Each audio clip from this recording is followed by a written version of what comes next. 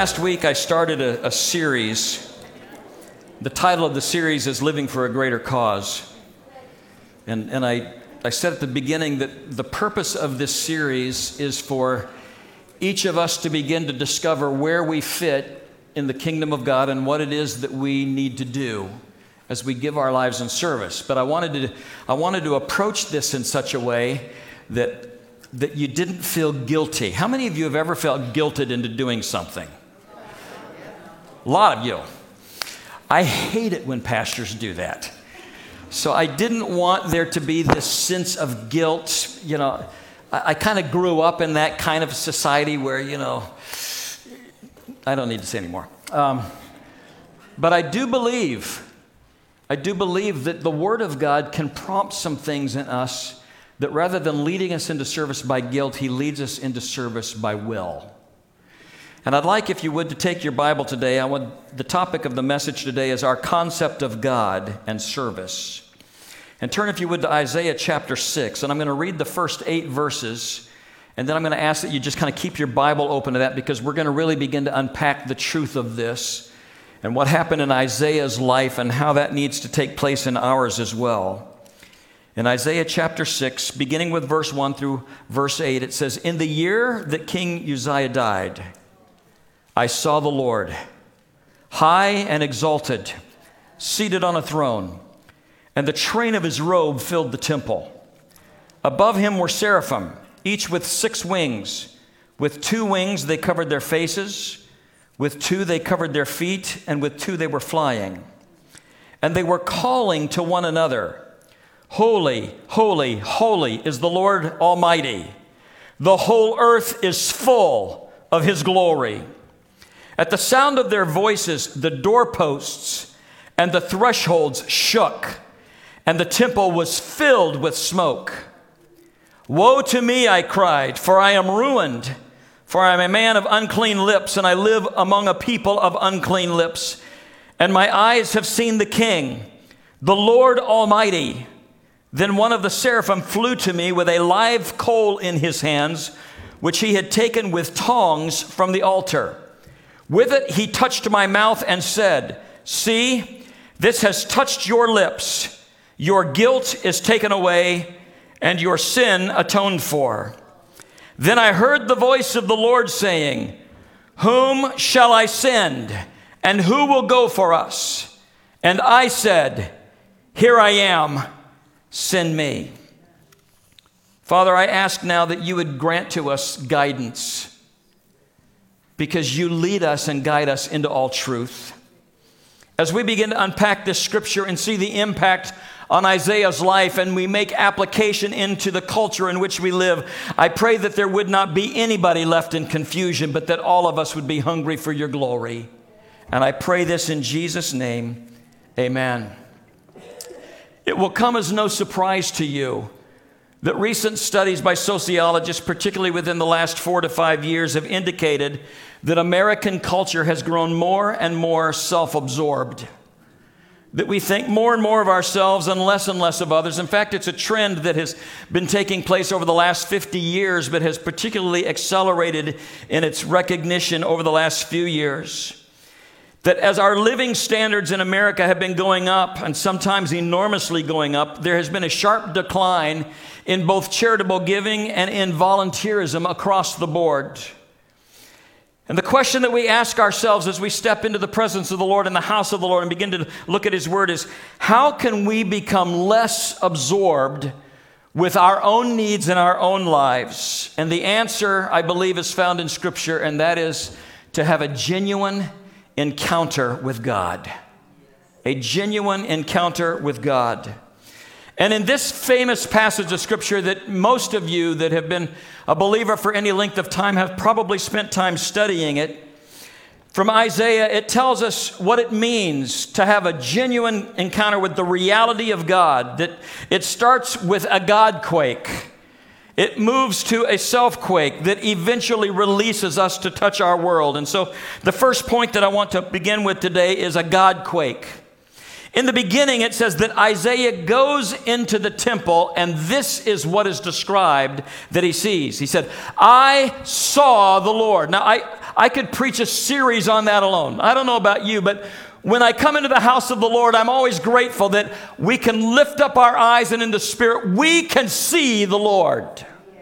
We can see the Lord. He's high and exalted, seated on a throne. The train of his robe fills the temple. And what Isaiah is describing here that he sees is he's describing the glory of the Lord. It says the whole earth was filled with his glory.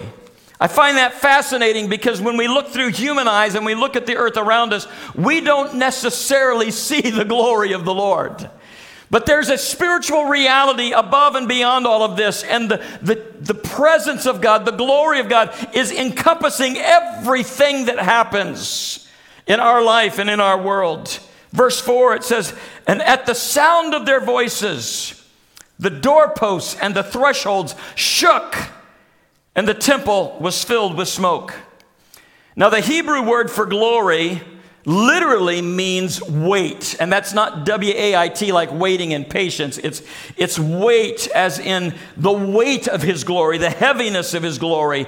And other ways that was described is the glory of God is described as the permanent versus the temporary, or it is the important or most important versus the unimportant, or the real versus that which is illusionary.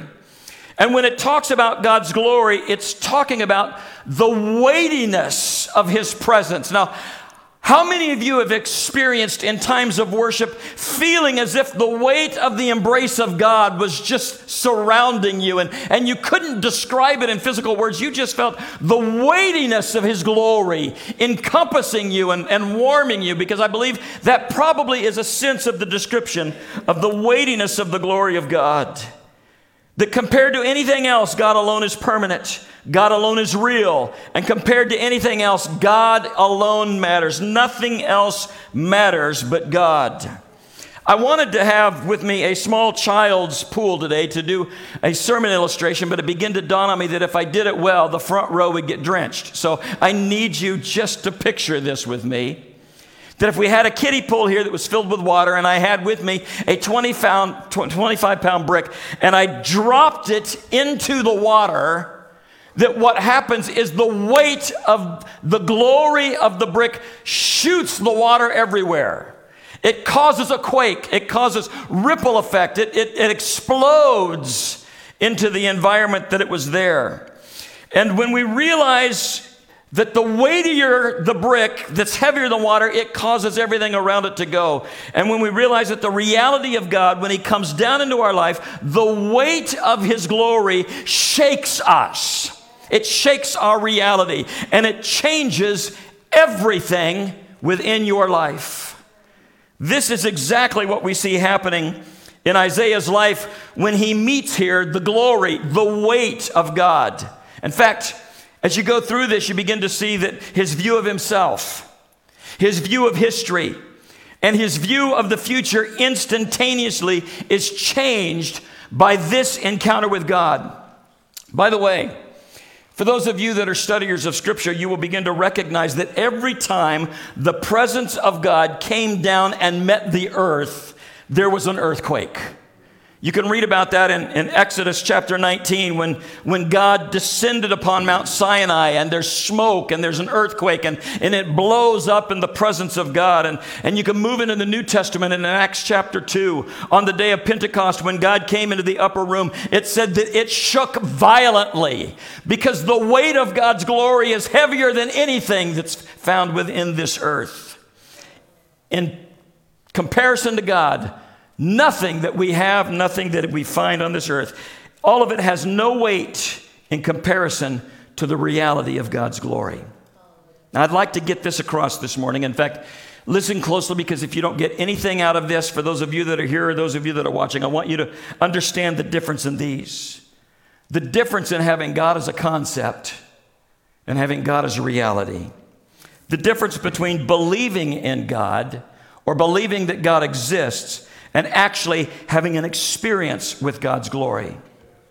You see, when Isaiah walked into the temple, It says that he saw the Lord high and lifted up, and his train of his robe filled the temple. I find it interesting that when Isaiah walked in and saw that, he didn't stop and go, oh, there is a God. I didn't know that there was a God, because Isaiah had already believed in God. He just never experienced the glory of God. God had been just a concept until this very moment, and then it became a reality to him. And the difference between God as a concept and the difference between that and God as a reality is a matter of glory. Let me explain this to you. God as a concept is lighter than you. God as a concept means that you bring the concept of God into your life and you mold God and you make him fit around what you already believe. You find that the weight of God to you is something that is malleable. And so you build your life around your concept of what you think God should be and how he should operate. In fact, we see this happening all around us because there are people that are constantly today fitting the concept of God around their existing beliefs, around the way they think God should be and the way they think God should understand. But if you do that, you will discover that your God will never shake you. Your God will never quake you. And if you believe in a God that hasn't changed you very much, then I'm here to tell you that your God is merely a concept and you've not experienced his glory. There are a lot of reasons that people believe in God in our world today. There are some that look at the creation of the world and the way that things are ordered, and in their scientific mind, they say there must be a God because of the way things work for us. And so they believe in the existence of a creator. They believe in the existence of a God. Some believe that they believe in God because they have an understanding that when this life is over, they want to go to heaven. And so they have fashioned for themselves a belief that everybody is going to go to heaven because we have a God of love and he would never be a God of judgment. And so they fashioned the concept of God around it so that they can feel comfortable about the way they live their life so they can go to heaven. Some believe in God as just a good force in the world that balances out evil. If we see evil around us, then we need a God that just balances that for us. And then there are those that believe in God and suddenly come running to him when there's nothing else they can do. We saw that on a football field in Buffalo or in Cleveland, when suddenly the whole world recognized that in a moment of trouble, they were ready to bring their concept of God in and said, we don't know what else to do, so we need God now. And so we're asking in prayer that you would invade our lives in a way that would bring benefit to us. But basically, we do not believe in God in such a way that the weight of his glory comes in and rearranges our beliefs. We just want a concept of God that lets us believe what we want to believe and fashion it around those things. So here's the way that plays out for many people. And in the conversations that you have had and constantly have, we hear it like this. Well, I believe in God. I just don't believe portions of the Bible.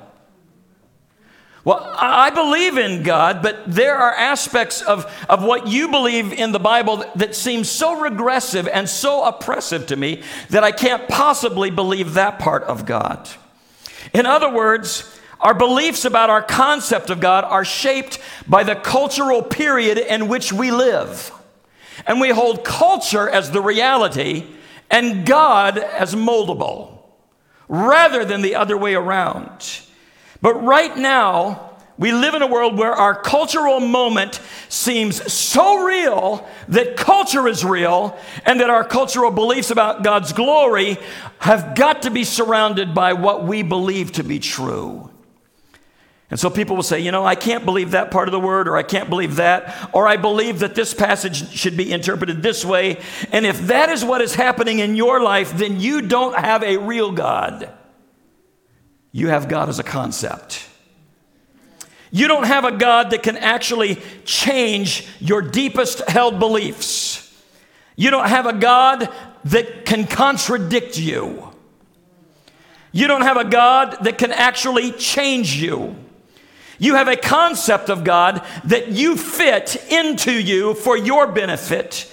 and you shape the God concept the way you want, you don't let God's glory shape you.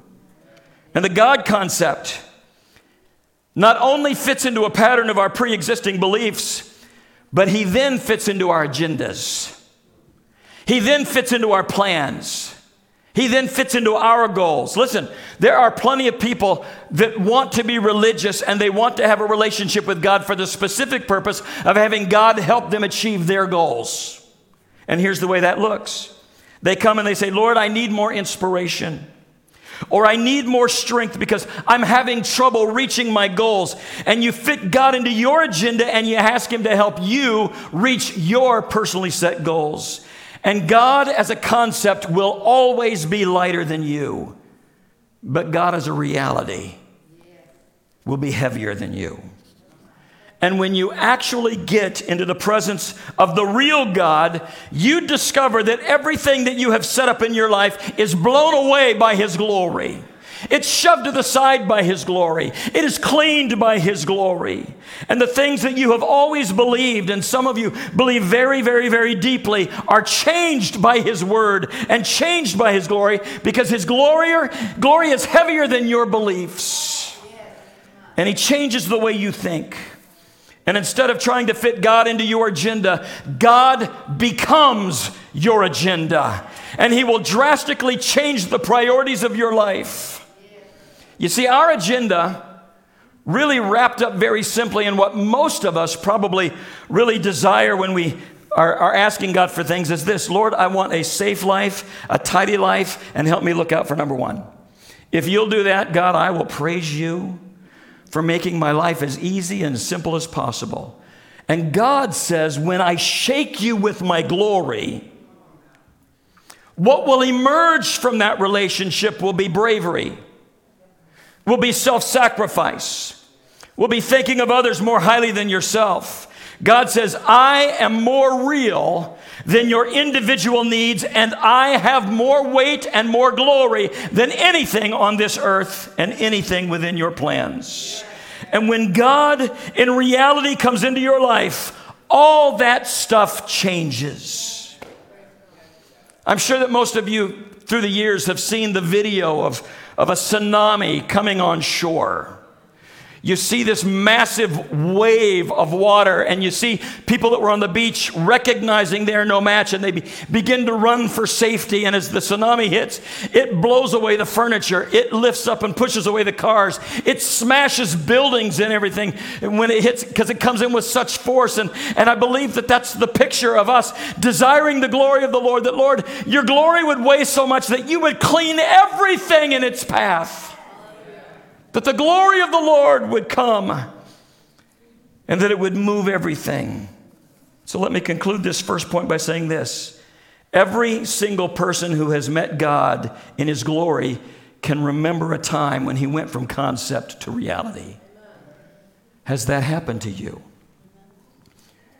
Now, I would caution you to be careful, because some of you are going to go, I did not have an Isaiah experience. I did not walk in and feel and see the glory of the Lord. Let me just say that God deals with each of us individually. And he knows how to deal with each of us, because nobody else had that experience of Isaiah either. Even Jeremiah had a different experience. In Jeremiah chapter 1, it says you can see where God became a reality to him and called him into service. And Jeremiah 1 and Isaiah 6 described the same encounter, but it looked completely different to both of them. And you know why? Because they were different people. And they needed different things. You see, Isaiah was a proud man. And as a young man, he was one of the elites of his society. And so he enters in thinking highly of himself. Jeremiah, on the other side, grew up with feelings of inferiority. He never felt good enough. And he was always feeling that he can't do anything. So when God shows up in reality to Jeremiah, he tells him to stop trembling. When God shows up to Isaiah, he said, start trembling. But it was the same encounter. He showed up and he changed them forever. One communicator or one commentator made this observation, that what he loved about Isaiah 6 is that Isaiah, like the rest of us, goes into a worship service and he is shocked that God showed up. He goes to the temple, and I don't know what he was expecting. I don't know what you expected this morning when you came to church. But it was as if Isaiah said, the last person I ever expected to find in the temple of the Lord was God. Who would have ever thought that I would actually meet God in a worship service? That God was a concept until this moment. And when he showed up in reality, he began to rearrange everything in Isaiah's life. Has that happened to you? Let me ask you this question. Is the Spirit of the Lord contradicting you? Do you allow him? Is he challenging your thoughts? Is he changing you? Has he completely demolished and re-engineered your agenda and the way that you look at life? Because it starts with being in a God quake from the weight of his glory. The second question, how do you know that you have moved from God being just a concept to reality? Secondly, there is a self-quake. You might say, well, what is that? I think you can find it described in verses 5 through 8. And here's how you can know that God has become a reality in your life, because what Isaiah experienced was three things: unfathomable beauty, radical humility, and redeeming purity. It starts with an unfathomable beauty. The scripture says, above him were seraphs, and they were calling to one another, filling this room with their conversation. And they're saying, holy, holy, holy is the Lord Almighty. The whole earth is full of your glory. Now, in the Hebrew language, magnitude is often conveyed through doubling or a repetition of a word. And that's something that we don't often see in the English translation. So, for those of you that are familiar with Genesis chapter 14, it talks about people falling into big pits. Now, in the original Hebrew, it doesn't say big pits. It says pits. It was the pittiest of pits. Don't know how to describe that. It's a pity pit that they fell into. And I don't know where your mind's going, but that was the Hebrew interpretation of that.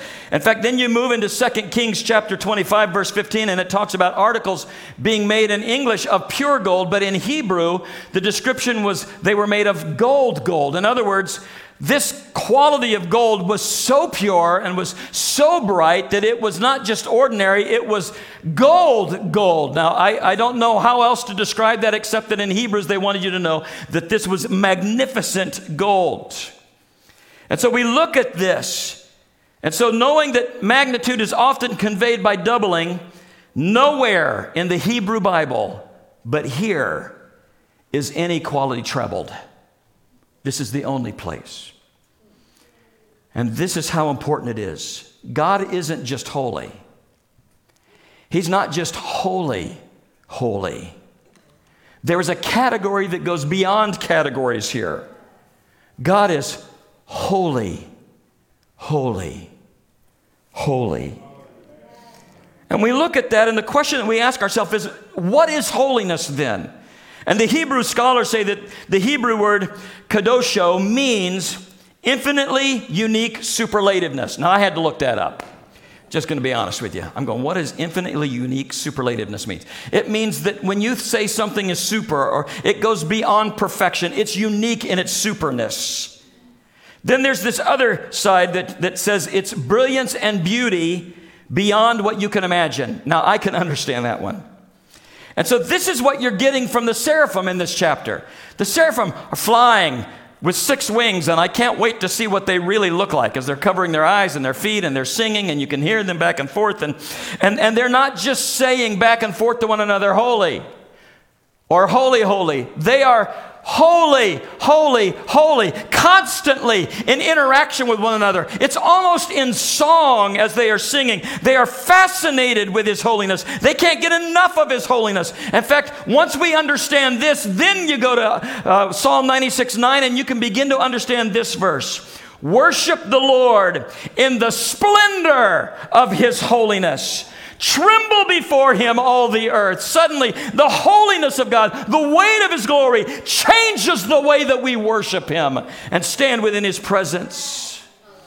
So what does that mean? Imagine with me for a moment that you have family wealth to your name. and somebody comes to you and wants to marry you. And after the wedding, your spouse at some point comes to realize that he or she is not able to get their hands on your family money. And so in discovering that, they look at you and figure out you're not worth living with, and they leave you. How would you feel? Violated? Used? A means to an end? Objectified? You would feel that you're not loved for who you are, but just what they could get through association with you. Do you realize that almost all of us relate to God that way? How do you think he feels when you begin to say to him, Lord, what I really want from you is what you can give me, not just you? You know, you and I have talked to people who have said, I'm so disappointed in the church. I'm so disappointed in God because I went to God and I asked him for all of these things. I know that he's got this massive blessing bank account. And so I came to him and I received him as my Savior for the specific purpose of getting the account number to the blessing bank. And then when I got in a relationship with him and discovered that he wasn't going to give me the account number or the PIN numbers to his account, well, I was so disappointed in him because he let me down. And he's got this blessing and he wouldn't give it to me. I was looking for something particular and he wouldn't give it to me, so I left God. I've left my relationship with him because it didn't materialize. You married God for his money. He was a means to a preferred end. And in opposite of that, we look in this scripture, and here are the seraphim. And they are adoring God, not on the basis of a cost-benefit analysis. They are serving him just because he is due the worship. Just because of the beauty of who he is. And for the seraphim, his holiness was not useful. His holiness was not useful to them. It was just beautiful to them. And if you think about this, how in the world can somebody find holiness, the unique superlativeness of God, the beautiful nature of God? How can we find that attractive in itself? Jonathan Edwards points this out. He said, the power of God is something that you and I can get excited about selfishly because it benefits us. The wisdom of God is something that you and I can get excited about selfishly because it can benefit you. You can even get excited about the mercy of God selfishly because we approach it from the idea that I came in guilty and I leave shame-free. He's relieved that of me. I get a benefit from his mercy. But holiness is of no use at all. God's holiness is of no benefit to you. In fact, it is nothing but a threat to us. His perfection, in light of who we are, humiliates us. It makes us come to realize how far we are away from the perfection of God's grace. And anyone who worships God's holiness is loving God for who he is in himself. So we say, how do you get to that place? Well, let's keep going in the scripture because Isaiah has an experience with God's unfathomable beauty, and then it leads him to a radical humility. Because in verse 5, he says, woe to me, I am ruined. Now, you need to take note that when an Old Testament prophet uses the words woe, he is generally using those in terms of a curse, correction. And so when he uses these words in reference to his own self, and he says, woe to me, in other words, I command a curse upon myself because in comparison to the holiness of God, I am ruined. I'm undone. I am dismantled, for I am a man of unclean lips, and I live among a people of unclean lips. Here's what's happening here.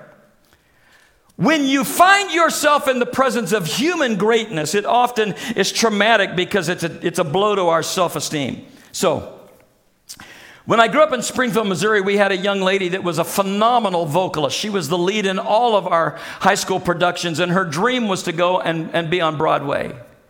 And so after she graduated from college with her music degree, she went to New York City, and her testimony was, she says, when I got to the place where I was going to audition and I stood near the door, I suddenly began to hear voices that were inaccessibly better than me.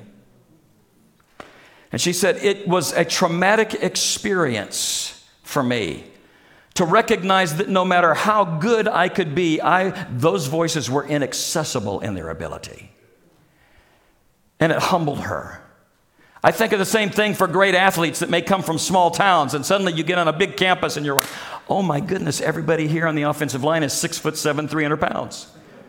You know, and there's these humbling things that take place within our lives as we look at that. For Isaiah, Jewish tradition says that Isaiah was from a royal family. Jewish tradition says that his father was the brother to the king. Therefore, Isaiah grew up as one of the elites.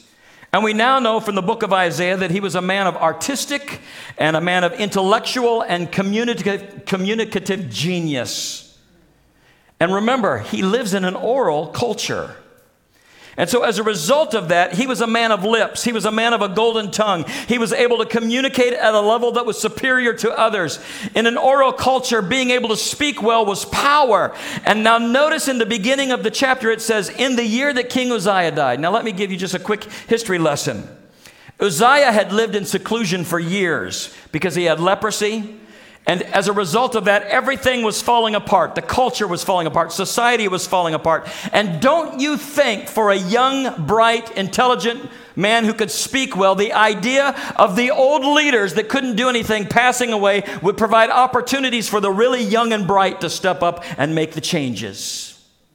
And in his mind, he's beginning to think this way.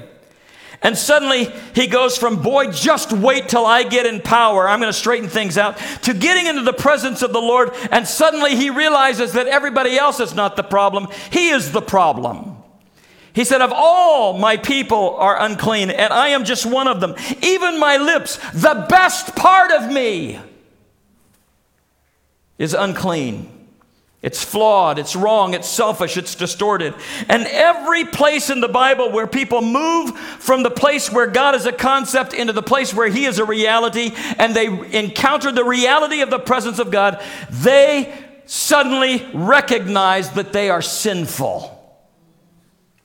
Job said, I heard of you with my ear, but I see you now with my eyes, and I repent. In dust and ashes. There's a self-hatred of who they thought they were. Isaiah says, woe is me, I am undone. Peter says, depart from me, Lord. I am a sinful man. Over and over and over again this takes place. Folks, we cannot expect to have an encounter with the living God unless we come to the place where we see ourselves as we really are. And that is sinful before a living God. In the holiness of His presence. There's no repentance without self-recognition. So here's how you know where you've begun to get into the presence of the real God. You think you're a sinner. You think you're lost. You will see yourself as more cruel, more selfish, more capable of evil, more petty, more small-minded than you ever thought that you were. And you suddenly know that you're a sinner needing to be rescued by the grace of God. And if you don't believe that people should feel sinful, then you only have a concept of God. Because in our culture today, people are saying that the convicting power of the Holy Spirit, that's not of God. He's never going to make me feel bad. God's love, He's going to build me up. Let me tell you something. You step into the presence of the holiness of God, and you will feel the convicting power of the Holy Spirit as He begins to reveal your own life. And if you don't think that people should feel sinful, then you haven't been near God. But that's not all that happens to Isaiah. After this moment where he sees himself as he really is and his self-esteem crashes to the lowest it's ever been, he then is prepared to be transformed by the power of God. And we find this in redeeming purity, because as soon as he confesses his sin, as soon as he talks about the reality of his true self in the presence of the Holy God, and he says, woe to me, I cried, for I am ruined. I'm a man of unclean lips. I live among a people of unclean lips, and my eyes have seen the King, the Lord God Almighty. As soon as he confesses his sin, redemption explodes into his life. And here's the way that looks. It says that an angel with tongs took a burning coal from the altar of God. Now, in the Old Testament, as you look at the fire of God, you will discover that in just about every instance, the fire of God was for judgment. In other words, he was about to destroy something or somebody when the fire of God came. And here, you have to believe that Isaiah, having been revealed to who he really is in the presence of the holiness of God, and sees the fire of God that was so holy that the angel couldn't even touch it, had to use tongs, and begins to fly towards him with that, he had to think, I'm a goner. I'm about to be destroyed, and I deserve it because I shouldn't even be in the presence of the Lord.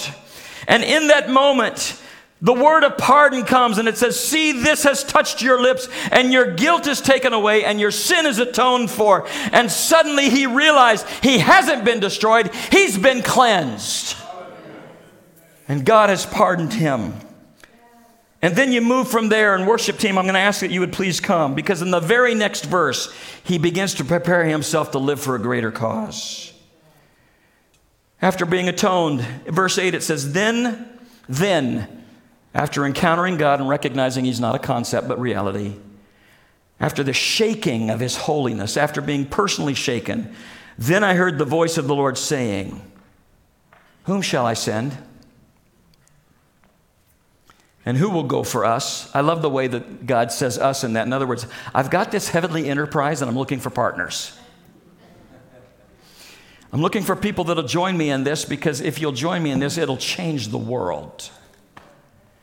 And instantly, Isaiah, after having experienced the glory of God and the holiness of God, seeing himself as he really is and is pardoned, instantly then desires to go into service, not out of guilt, but out of a response. Suddenly, he's willing to live for a greater cause.